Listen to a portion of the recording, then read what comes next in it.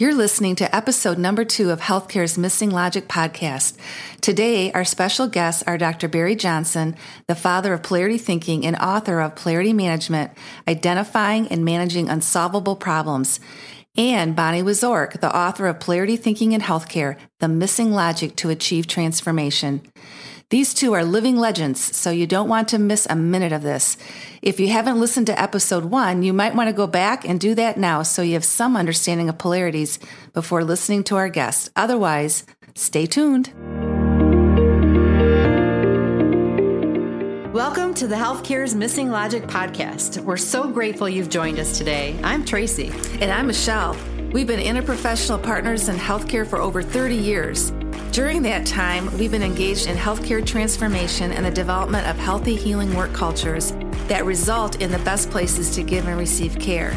We've engaged with healthcare leaders from across North America, and we are tired of seeing time, money, and resources wasted on change efforts that are not sustainable. In this podcast, we explore significant, reoccurring, and competing challenges faced by all healthcare leaders today using a brand new lens called Polarity Thinking, the missing logic in healthcare. You could say we represent the Moneyball of healthcare. We're here to expand your current thinking and challenge your reliance on problem-solving tactics.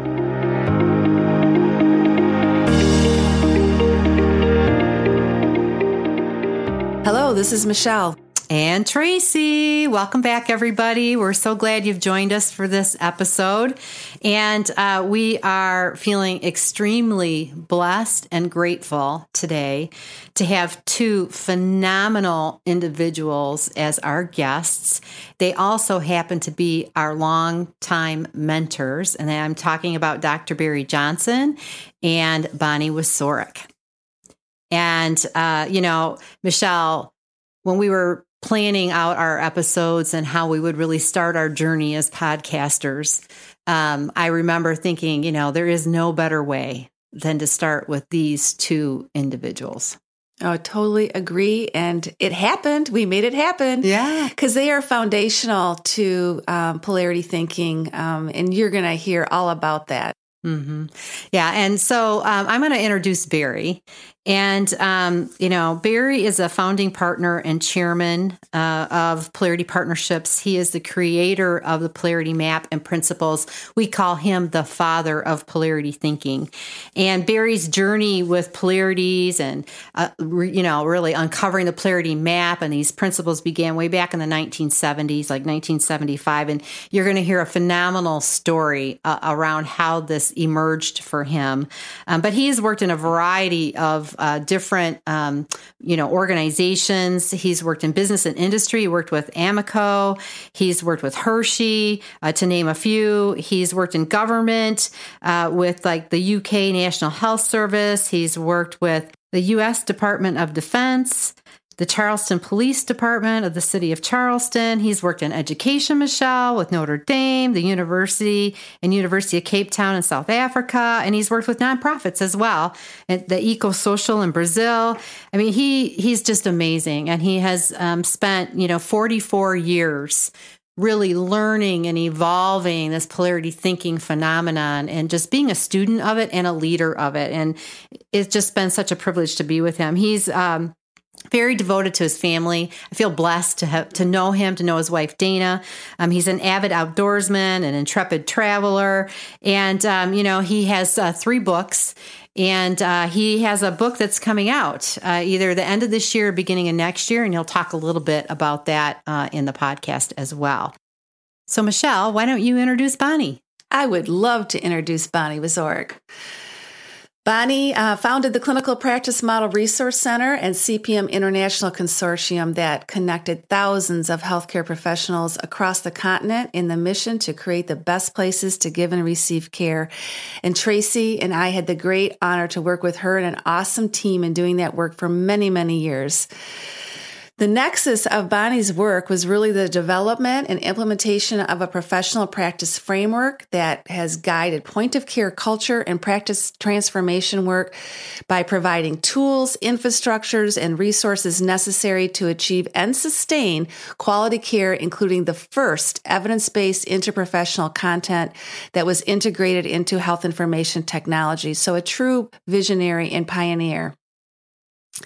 Her work has gone on in that the Bonnie Wozorek Center for Healthcare Transformation was created at Grand Valley State University here in West Michigan in the honor to expand her legacy work.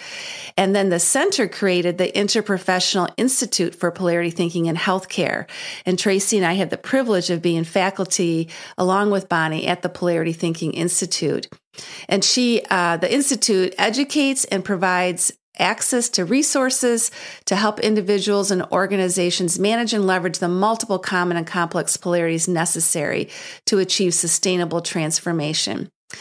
Bonnie has been using and teaching polarity thinking for over 15 years. She has provided multiple workshops on polarities to thousands of healthcare colleagues all across the continent. She has presented on this topic to multiple clinical settings, professional organizations at local, state, national levels, including HIMSS, AONE, Sigma Theta Tau, CHIME, and the National Academies of Practice. Bonnie helped design the original web-based assessment tool to evaluate how well organizations are managing polarities, and she was the primary investigator on the research to test the reliability and validity of the polarity assessment tool for healthcare, which she talks about in our session today. So this woman has won very many awards, right, Tracy? Mm-hmm.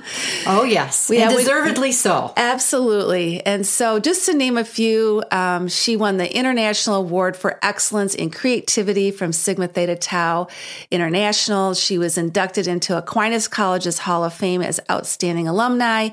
She's been honored by the Michigan Alliance for Health with the Organizational Hero Award. And she's just a well-known international, local, national, global, I can go on speaker, because she's so visionary and she's such a great storyteller. And I can tell you, she touches the heart and souls of everyone that she speaks to. And she is still bringing her message of what we need to do to transform healthcare. And we're really blessed that she's with us today. And she's our neighbor here in West Michigan. So this was such a powerful conversation, Michelle. I was just so struck with the wisdom that I'm still learning from them. Every time I'm engaged with them, I'm learning something. I think, wow, I know this and I don't know anything. That's what kind of struck me. The other thing is just the power of the conversations they had with different individuals and how it changed the course of their lives and the course of our life because of that. And so I think people are going to really love this conversation that we have with them. And there's just so much to learn from these incredible individuals. Yeah, because really the interview is about their personal stories, and they really have laid the foundation for the work that we are now so committed to and changing healthcare with. So we know that you will really enjoy it as well. And all I could think about, Tracy, is we're amongst living legends. Oh, so true. What a great way to describe it. Without further ado, here is our conversation with Barry and Bonnie.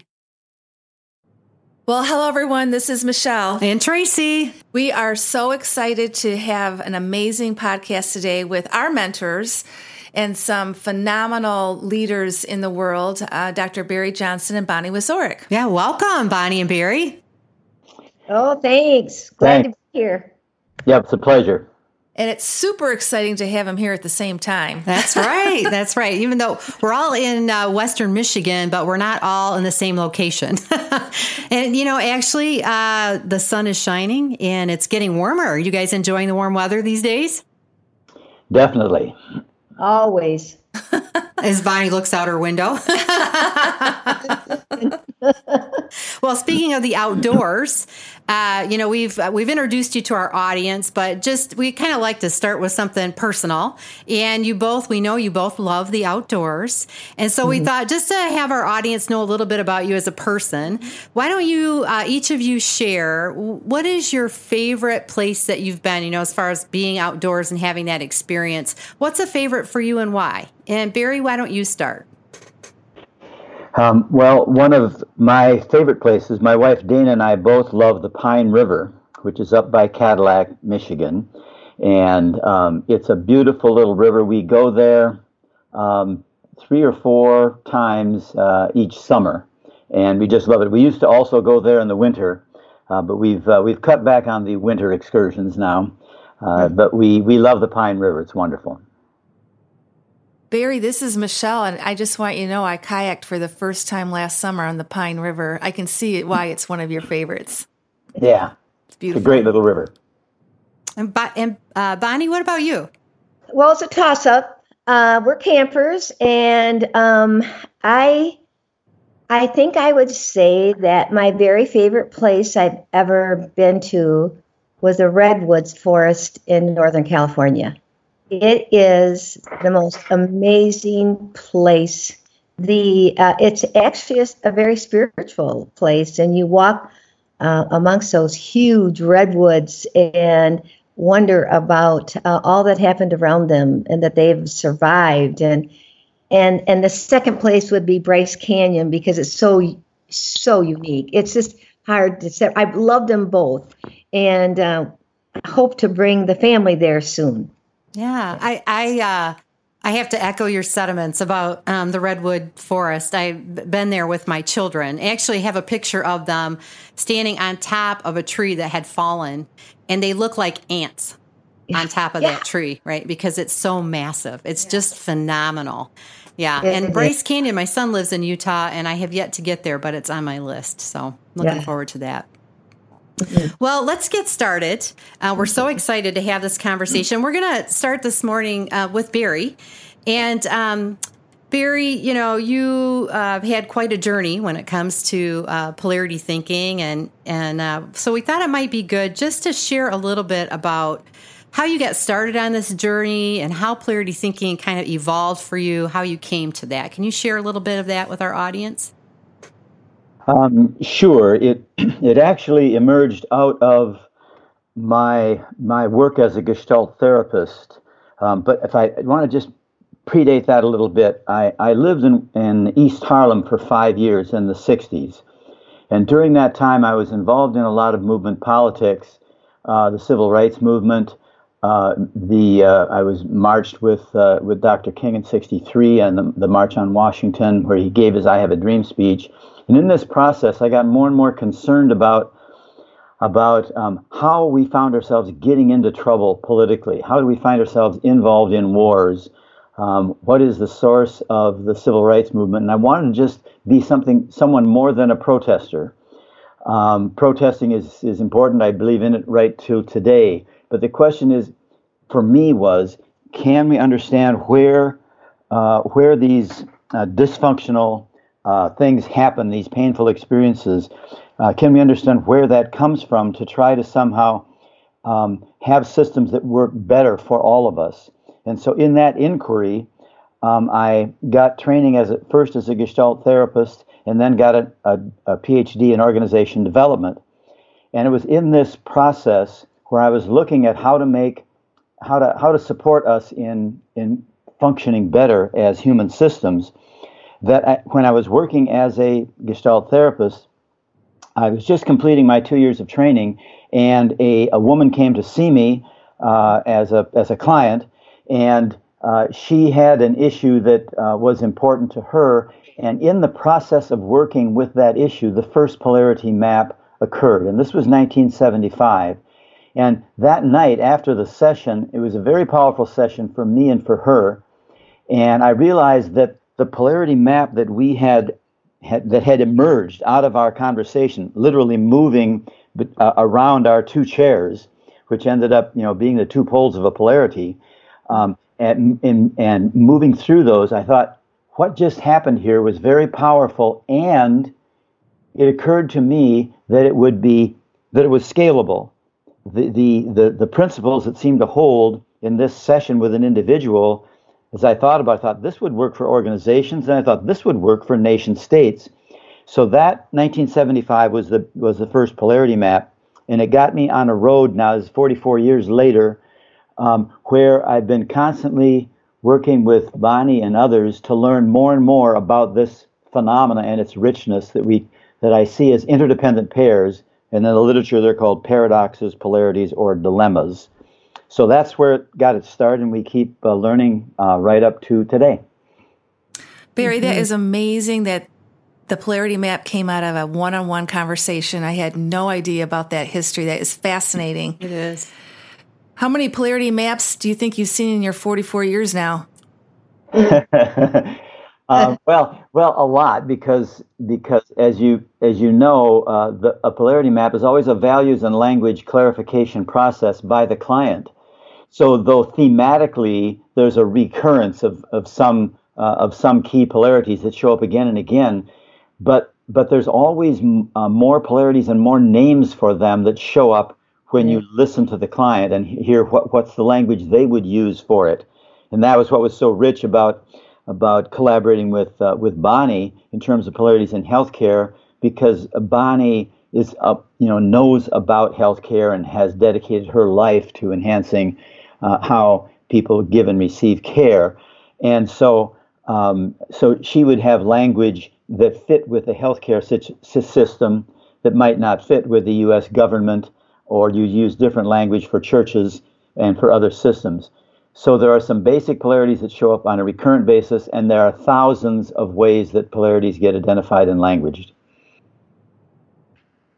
Barry, some of our listeners probably have never seen a visual polarity map, and we know that's the power of it, is it helps you visualize these tensions that are invisible. So if you had to describe in a kind of a simple way what, the polarity map emerged, but what does it really represent? How would you describe that? Well, I think the simplest way is if you have two circles that are side by side, then you wrap an infinity loop around those two circles.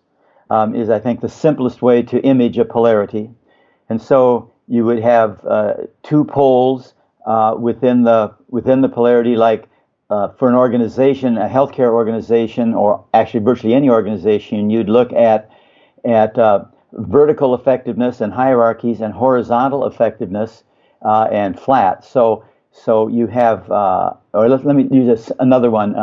If you centralize and decentralize for a system. So in one pole, you'd have written in that circle on the left-hand side, you'd have centralized. In the right-hand circle, you'd have decentralized. And then you'd have this infinity loop that wraps around each of them and crosses in the middle between them.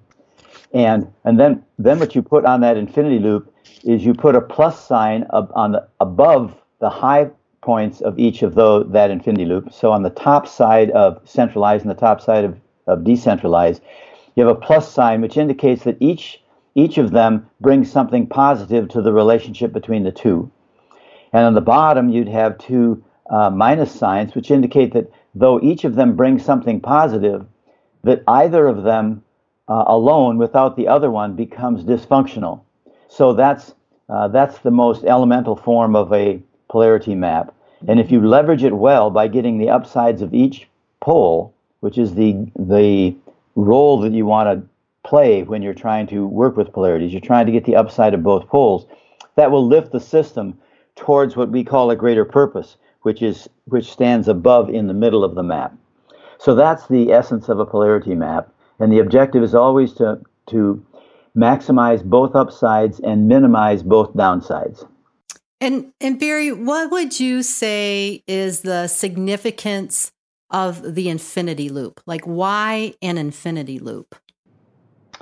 The infinity loop has a couple of functions. One is when you think about an infinity loop, how it crosses and forms an X in the middle of the infinity loop. That X that crosses between the two poles keeps them apart. So it's like an energy system, like a river that's flowing around these two poles. And as it crosses between them, it keeps them apart. So centralized and decentralized never become the same thing. They don't. The difference never gets lost. But notice that with the infinity loop, it also wraps around the outside of both poles, which holds them together. So these two come as a pair in nature and in our organizations and in our leadership.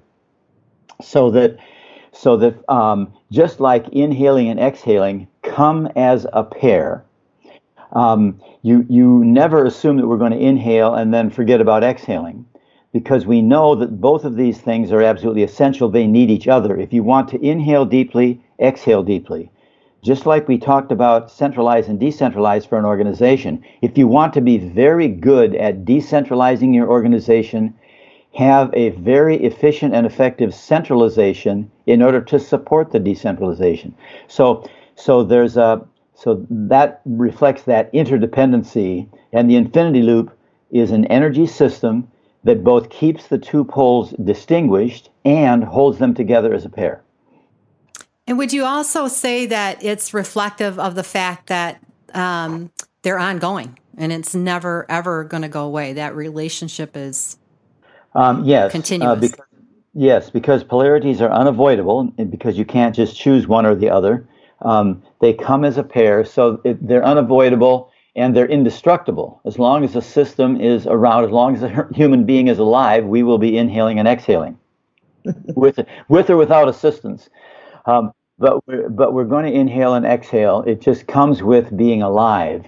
And if you have an organization that has two or more people in it, that organization will always be dealing with some version of centralizing for coordination and decentralizing in order to be responsive. So, like you said, the infinity loop has that function of saying, look, this is an ongoing dimension in life, which means that it's there for you to leverage anytime you want to. It's a great gift. It sure is, I'll tell you. Yeah. I don't know what I'd do without knowing this. So, there's so many significant things about polarities. I mean, you can't, it's hard to narrow it down to any one specific principle about how a polarity works that's most significant. But if you had to say, here's what I believe is most significant about this way of thinking, what would you say, Barry? Well, I would say that the one of the most important things is that and thinking, or polarity thinking, is a supplement to or thinking. It is not a replacement. Often when we talk about and thinking, people say, oh, well, we need to stop. We need to move from either or thinking to both and thinking. And that's not what Bonnie and I are saying at all.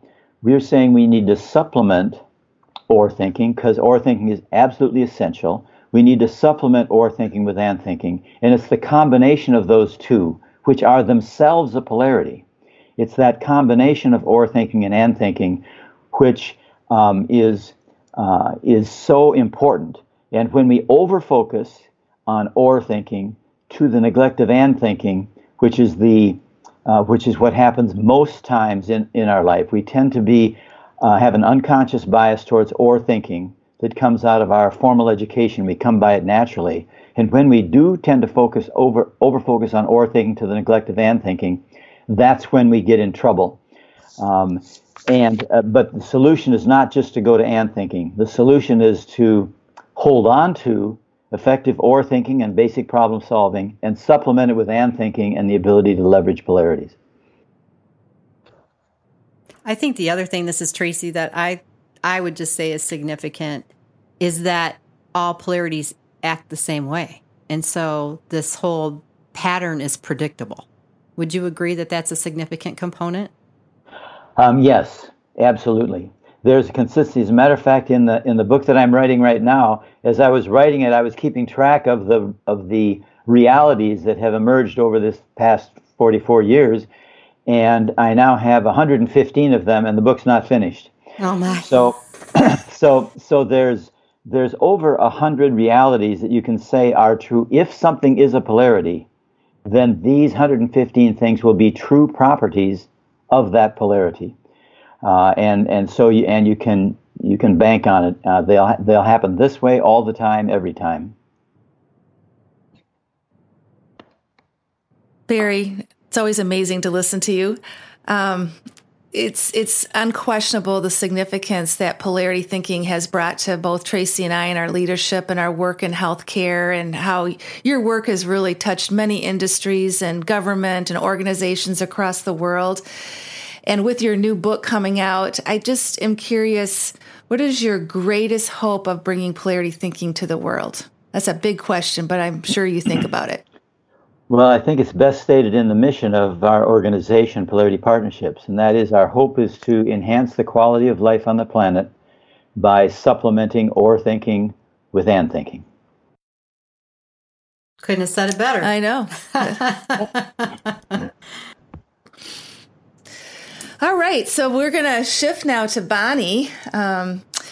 So Bonnie, we already introduced you to our audience as well, and we're so excited that you're here with Barry today on our podcast. And we want to get a little bit of your background, because we know that you were the significant force that brought polarity thinking to healthcare. And of course, you know that Tracy and I are ready to carry that forward because it's so desperately needed in healthcare. But give us a brief history of your work in healthcare and how you really came to know that in your work with the framework and paradigm shift thinking, just a background of your work and how this is significant for you. I'm sort of chuckling to myself when you said short. I will shorten it to say that I heard Barry say 44 years ago, well, in the 70s, I was challenged by a student, one of the best I had ever taught and worked with. And at this moment, she was leaving nursing because of the chronic problems of barriers that faced her every day in carrying out her practice. And when I asked her what she thought the problem was, she looked me directly in the eye and she said, "You are." And then she said, "You live a lie." And of course, I asked her, and could you help me to understand that? And you know what she said? "You taught me the beauty and the essence of nursing and sent me to a world where no one can live like that." And at that time, she was presenting me with a dominant polarity that is, of course, on the topic of many people right now, and that is the reality, the practice world and the academic world polarity. However, she didn't know that, nor did I have a clue myself at that moment. However, I did know that she was right. I knew the barriers that surrounded her in healthcare at that time. I knew that the culture was hierarchical, task-dominated, margin-driven, and fragmented care existed across all disciplines and settings. And at that moment, I made a decision to do something about it. And it reminds me, Barry, of with your patient one-on-one, and how that began the process, and how that student brought me to say, I need to know more about this and do something about it. So what I did is I went back to get my master's with a clear goal that I was going to come out with understanding why this reality existed around us and what could be done about it. And also, it's really important to note that I was only seeing all of this through the lens of problem solving, okay? I became aware of the many issues and problems and what it would take to create a healthy, healing culture for that honored those who every day came to give care and those who receive it. And I knew I needed to know more. And so I sort of became obsessed about knowing more. And for 2 years, I worked on a framework and a model as I went through the master's program that I thought might, and in the master's level, models are really big. And so to support, what could we do to support the transformation of culture and practice? I was given then a great chance to lead this work in a community hospital back in '84. Truly, it was the hardest work I'd ever done in my life and most rewarding. We made so many mistakes, you can't believe it. We actually started to recognize them after a while, and we learned many lessons. Now, as I reflect back, our success, I think, sat in the fact that we centered on a healthy culture that was grounded in shared purpose, shared meaning, core beliefs, partnering relationships, really important, the scope of practice for each discipline that represented why they came into the profession in the first place, and dialogue so that we could tap this wisdom. And during this work, I kept in front of me Gandhi's quote that said, each of us need to be the change, we want to see in the world. And that is really hard work, because you start with yourself and you can't get anywhere unless you do that, if you're going to hope to inspire others to reach for higher purposes. Now, what became obvious to me, that with this work, I needed, and the team needed, new skills, deeper understanding. And I was markedly influenced, this is before I met Barry, by Max De Pree, who, when I shared this dream of the best place to give and receive care, he became serious. He paused and said, Bonnie, you won't be able to reach that unless you know reality. And I remember saying to him, embarrassingly now, well, Max, I know a bit about reality, and by the way, it is not a pretty picture. And he said, no, you need to know reality. And that was the beginning of the search to know and understand the reality of healthcare. And as I said before, I became obsessed. I studied and researched everything I could to seek wisdom. And do you remember when the learning organization was real popular? And I actually realized in an intimate way what that meant back then. And this led to studying grounding theory, systems thinking, complexity science, all boring kind of subjects, sort of, social technological theory, quality theories, which led to the development of a clinical practice model which helped us make sense of the whole. Now, we were having success, and you want to know something? I actually thought I figured out why. I was wrong, but I thought I figured out why. I thought that we simply needed to change from the old ways of thinking, notice, to new ways of thinking. No and in there, Barry.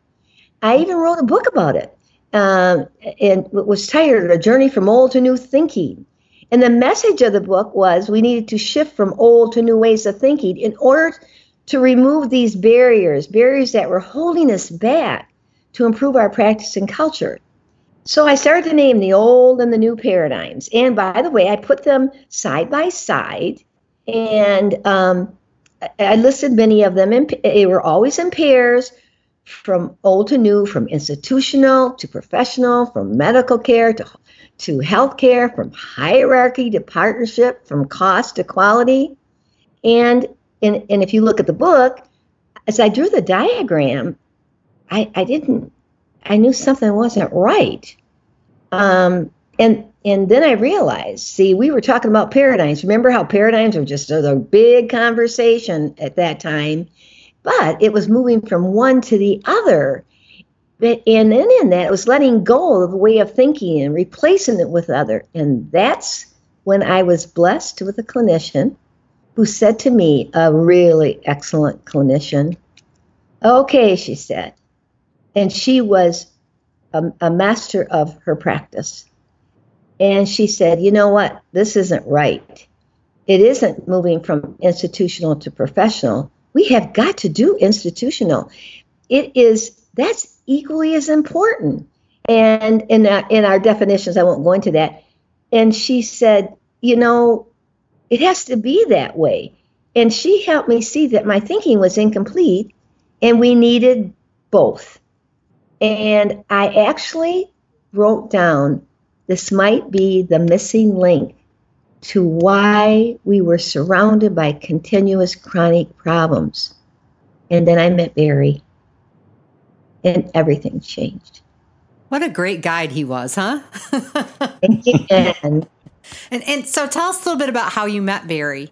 And then, how did that really kind of change things for you? Oh, it's so markedly changed. That's why I'm so excited to be here with you, Barry. he entered into the life of our work in the mid-90s. And I think it's interesting, Barry, that you and I were actually, you were writing your second edition of your first book about polarity at the same time I was trying to figure it all out, going from to and from, right? And I had a person come up to me at a workshop and said, "Oh, I bet you know Barry Johnson." And I said, "No, I don't. But I have learned that when somebody says something like that, you follow up." And he said, "Oh, I thought maybe that you knew of his work and you were using it." Because he was seeing this to and from.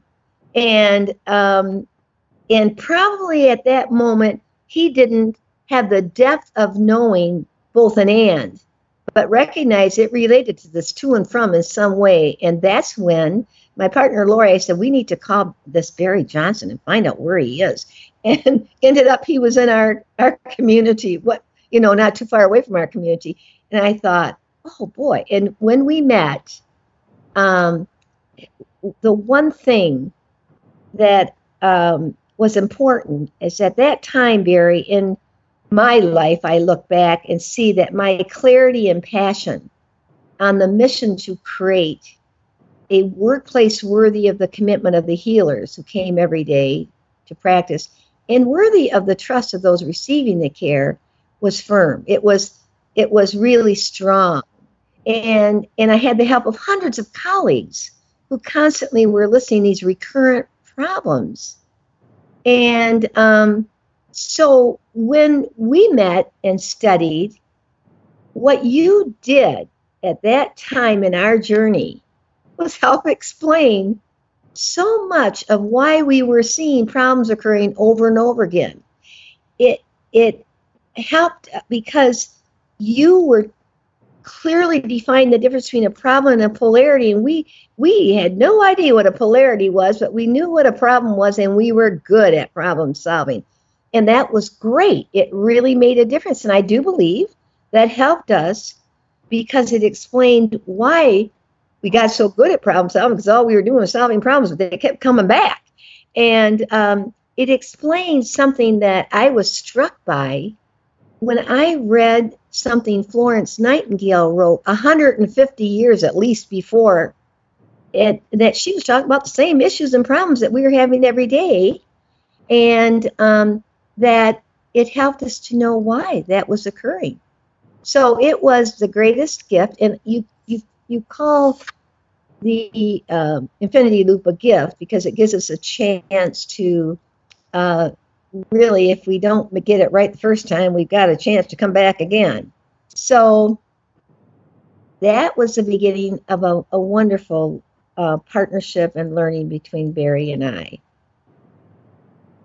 Yeah, and I think it was just amazing that Tracy and I are both with you at the beginning of your journey, and to take that realization that it does explain so much.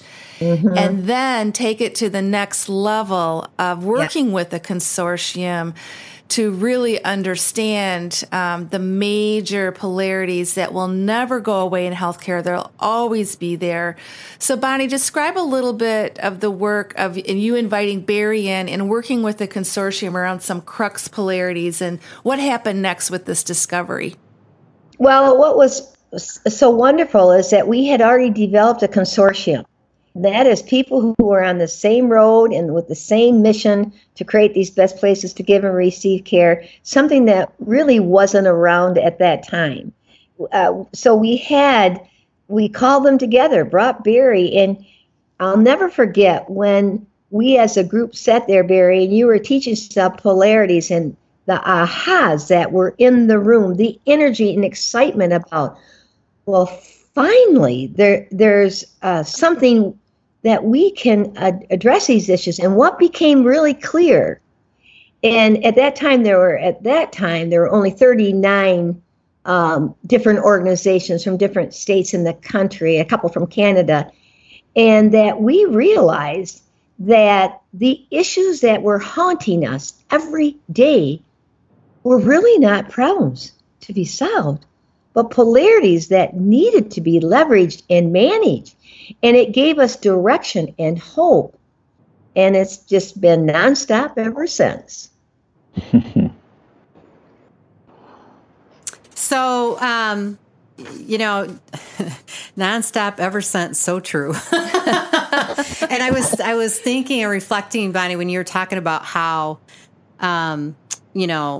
understanding how having that framework of polarities really helped to make sense of what was being experienced every single day. And I can't tell you how many times Michelle and I, or, either one of us are talking to somebody and they'll say, "Oh my gosh, now I understand what I'm experiencing." It's like, I think it's the one thing, right? That whole understanding the principles, understanding the dynamic that exists in this interdependent relationship really helps the people to be able to make sense, and then to have a common language around that, to explore it. And so I'm just right there with you. I was thinking about how that's just, while that was true so many years ago with the consortium we were working with, it's true today as well. I was just thinking the same thing of recent conversations we had. And so there's still such a need to expose leaders, healthcare leaders, to polarities. Yeah. Well, and then the two of you have done some collaborative work as well around polarities and, creating a polarity assessment. And Barry, let's just go back to you and start with you. What led to the development of the polarity assessment? Well, I think the most pivotal moment about it was when we were working with Amoco in 1993. We had been asked by Amoco to do I think we had about 2 to 3 hours in a full week of leadership development at Amoco. They were bringing their top 3,000 people, 85 at a time, into their campus just outside of Chicago. And my book had just come out, and they had decided they wanted to have a few hours on polarity thinking as a part of this whole week of leadership development. And so they did this for something like 42 weeks in order to get all these people. And what happened was, for all 42 weeks, the part of the week-long presentation that they thought was most useful was the polarity management and leveraging polarities section of the 5 days. And so they said, we want to have this be made available to the other 30,000 people at Amoco, and we're not going to bring them all through classes like we did the top leadership folks, the top 10%. So is there a way that you can help us bring this to the rest of Amoco? And that resulted in us creating with Amoco the first computer-based course on polarity thinking. And it was so early in the computer learning kind of the course was put on 3 floppies, and it had to be designed in such a way that it could be seen in both color and black and white, because a lot of computers didn't have color yet. So that was early on. But in the middle of this, Larry Fuller, who was then the CEO of Amoco, came to one of our sessions in which we were designing the learning program. So we were going regularly to Chicago to create some models and run it by them. We wanted to make sure 2 things were happening. Was the technology understandable? Could a person, at the computer, could they just follow it? So technological ease was one, and were the basics being communicated? So we were trying to make sure we had trial groups and all this. In the middle of this, Larry Fuller drops by in the middle of one of our discussions, and he says, "Barry, if you were to systematically introduce polarity thinking to an organization, is there any evidence that you have that would in fact lead to the organization having positive impact on its bottom line?" And I said, "No, Mr. Fuller, we do not have that research. All I have is stories of how effective this has been with a variety of organizations. They show up in my book." This was 2 years after, a year or 2 after my book came out. And I said, "We have a lot of stories, but we don't have that systematic research." And I said to him, I'd be glad to collaborate with you, with Amoco, and we could get you could choose the university here at Chicago, University of Chicago, Northwestern, you could pick the university, and we would have them be collaborators. We would get people who are in the PhD program in organization development. They'd love to do research on Amoco and on the application of this. And we would create a control group and a target group that would be introduced to polarity thinking, and we would assess what is the impact of introducing polarity thinking. And I said, I'd be glad to do this with you, and I wouldn't charge a penny for it. And he looked at me and he said, we're not going to do that.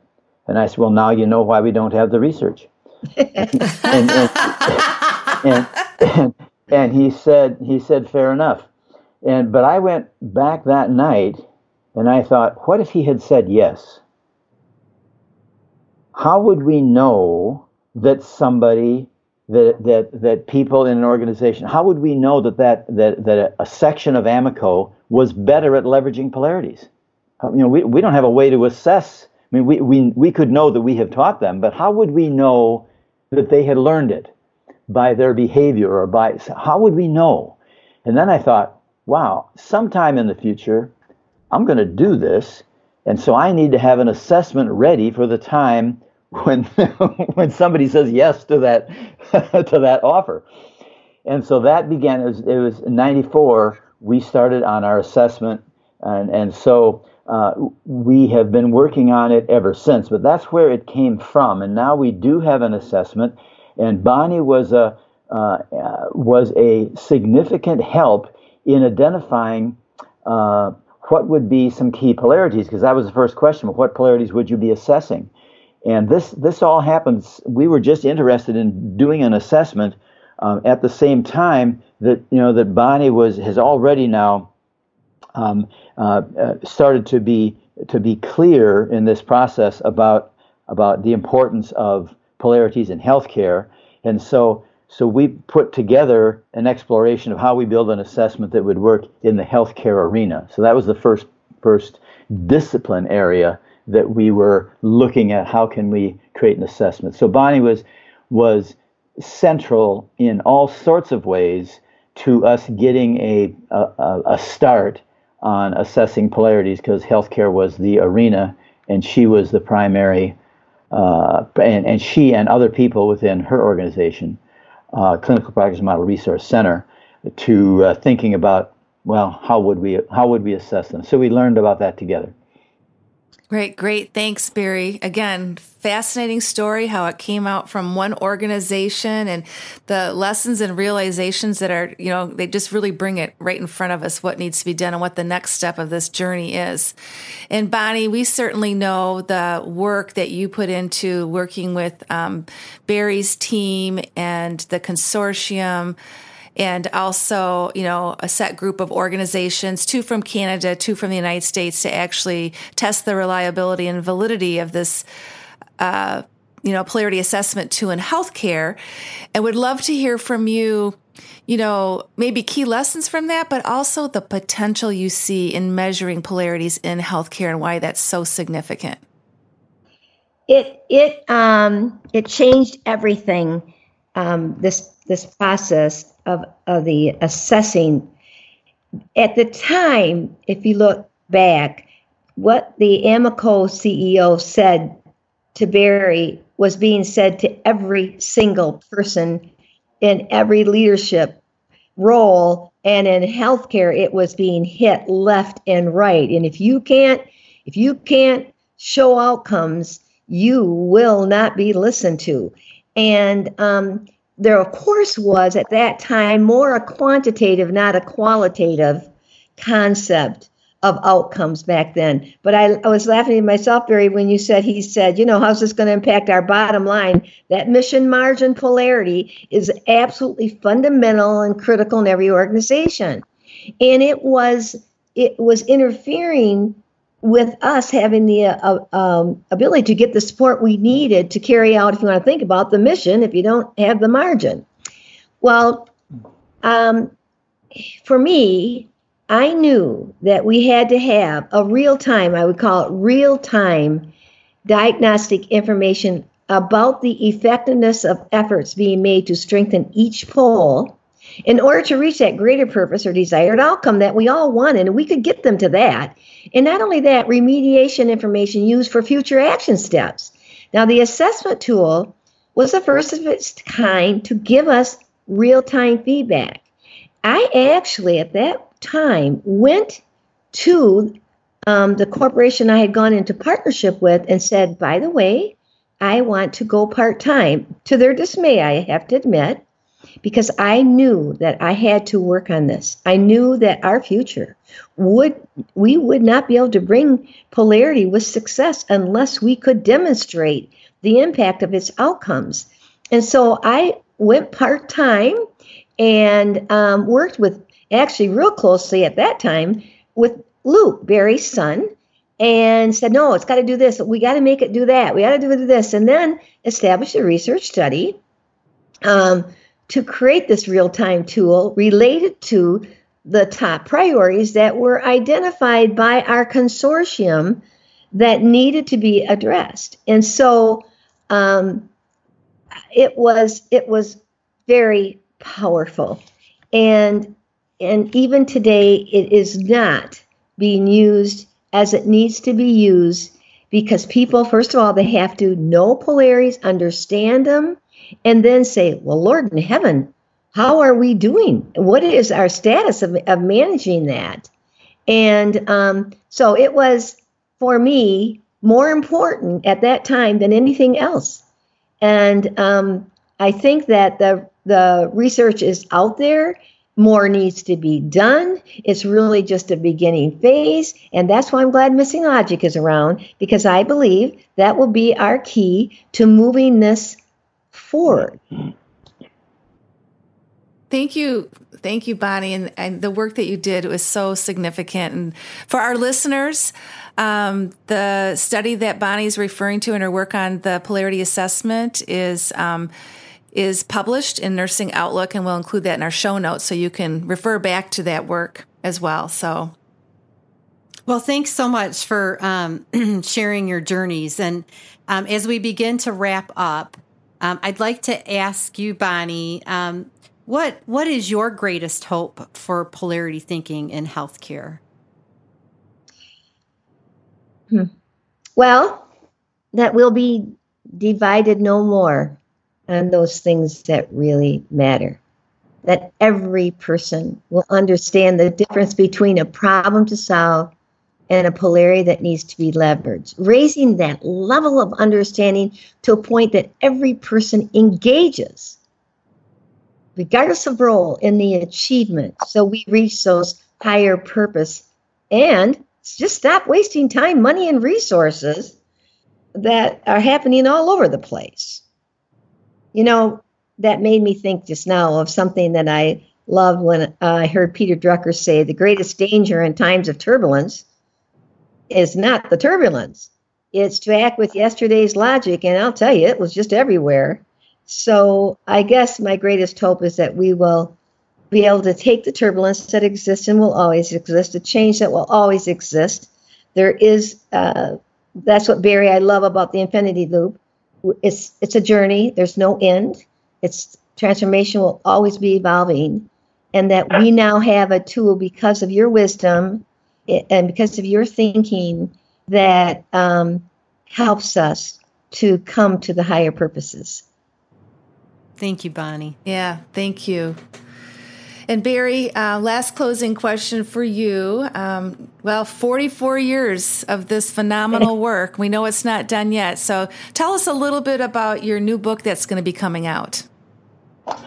Well, before that, I'd just like to respond to what Bonnie just talked about in terms of the notion of wisdom and the wisdom within our work that we've created together around polarities. And that is, it's important, I think, to recognize that the polarity map that was sort of an accidental discovery is a wisdom organizer. And the wisdom actually is in the organization. It's in the particular hospital you're working with. It's the wisdom is in the people, regardless of where they are in the hierarchy of the organization. The wisdom is in them. And all the polarity map and principles bring to that wisdom is a framework for them to organize the wisdom that's in them. And so it's really important to recognize where the wisdom is here. And it's within the individual patient. It's within the individual caregiver. It's within the individual leader. And it's also embedded in the organization as a whole. So it's there. And what happens with the polarity map is it can become a wisdom organizer. And just to share how that is so real, when I work in countries where English is not even a second or third language, I'm sharing the principles about a polarity map, bring the polarity map to them, and then through a translator, I'm suggesting this is what goes in the upside of this pole. What would be the positive results if you focused on the left pole? And they will be filling out this map in a language that I cannot read. And so at the end of this process, I've just suggested that this is a framework in which you put in the content. And when they get done with the map, I cannot read a word on the map. And when they have their action steps and early warnings, I can't read any of it. And all I do is go back and ask them now, is this, through an interpreter, they translate, is this what you have in this quadrant? And if they're saying yes, then I will say to them, okay, this is how this polarity works. And through a translator, I talk about if you overfocus on the upside of this left pole to the neglect of the upside of the right pole, you're going to find yourself in the downside of the left pole. And I will sit, and this is all being translated now. I say, does this fit for you? And everybody's heads will uniformly nod yes. So that's when I know that they have, in fact, brought their wisdom, their language, their values to this map and made it something that is useful to them. And now the principles we talked about will apply to them. All they have to do is translate the principles into Swahili or whatever the language is, and those principles will apply to the map they generated, and I don't have to ever see or have that map even interpreted back to me. So that's an important point about it. The wisdom is in the people, in the system. In terms of the book that I'm writing right now, and I'm just finishing up, what I'm excited about is that we've learned a lot of things about through applications in the past 44 years, and a lot since the first book came out in '92. That it's for quite a while we've been, with the help of Bonnie and both of you, Michelle and Tracy, and others, we keep learning about this phenomena, which by the way, I think the best language for the phenomena is the interdependent pair. Yep. And so we learn, how do these interdependent pairs that show up in life, how do they work? How can we help people tap into them, because they're an energy resource that's just available like gravity and sunlight. And what my hope is with this book, and it's going to be a two-part book. It's actually two books. And the first book is a foundations book where I'm the author of that, and we're going to just be summarizing what we've learned since the first book came out in '92. And we give examples of how it applies at the individual level, individual and family level, applies at the organizational level, applies at the national level, and applies at the international level. So every section of the book where we talk about a polarity, we look at how it relates to all those levels of system. And that's the foundations book. And then we're going to have a field book. And Bonnie's going to have a chapter in this field book about how polarities apply to healthcare. And other people Tim Arnold is going to do a chapter on how it applied to him creating a homeless shelter in St. Catharines, Ontario. And so we have this whole, these two books will be coming out. The first book, the Foundations book, hopefully will be out by the end of this year or early next year. So that's what's coming, and we're excited about it. We're excited about it too. We cannot wait to read it. And we just know that, the wisdom that you two have brought to the world is just incredible. We feel very privileged that you're our mentors and our colleagues and our friends. And we know that this is a journey, and there's a lot more work to do and a lot more discovery. And we are so grateful that we could have you both with us today to share with our listeners really the the beginning. Yes, thank you both. This has been just a wonderful experience. Well, thanks for having us. I appreciate it very much. I feel the same way. You know what I think is interesting? Today is June 6th. It's the 75th anniversary of D-Day. And in this process of remembering the importance of interdependence between nations to reach a higher purpose of freedom, it seems so appropriate for us to have this conversation. Well, thank you, Bonnie, for bringing that to our attention.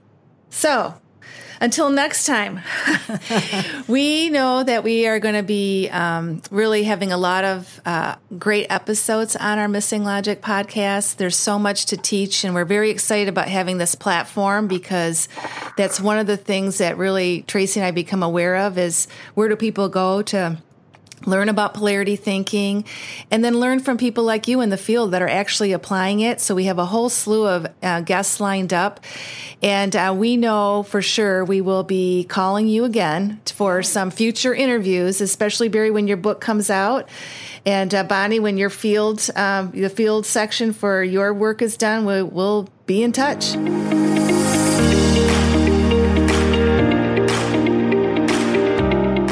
Thanks for tuning in today. If you found our conversation insightful or helpful, please share this episode with others you think might benefit.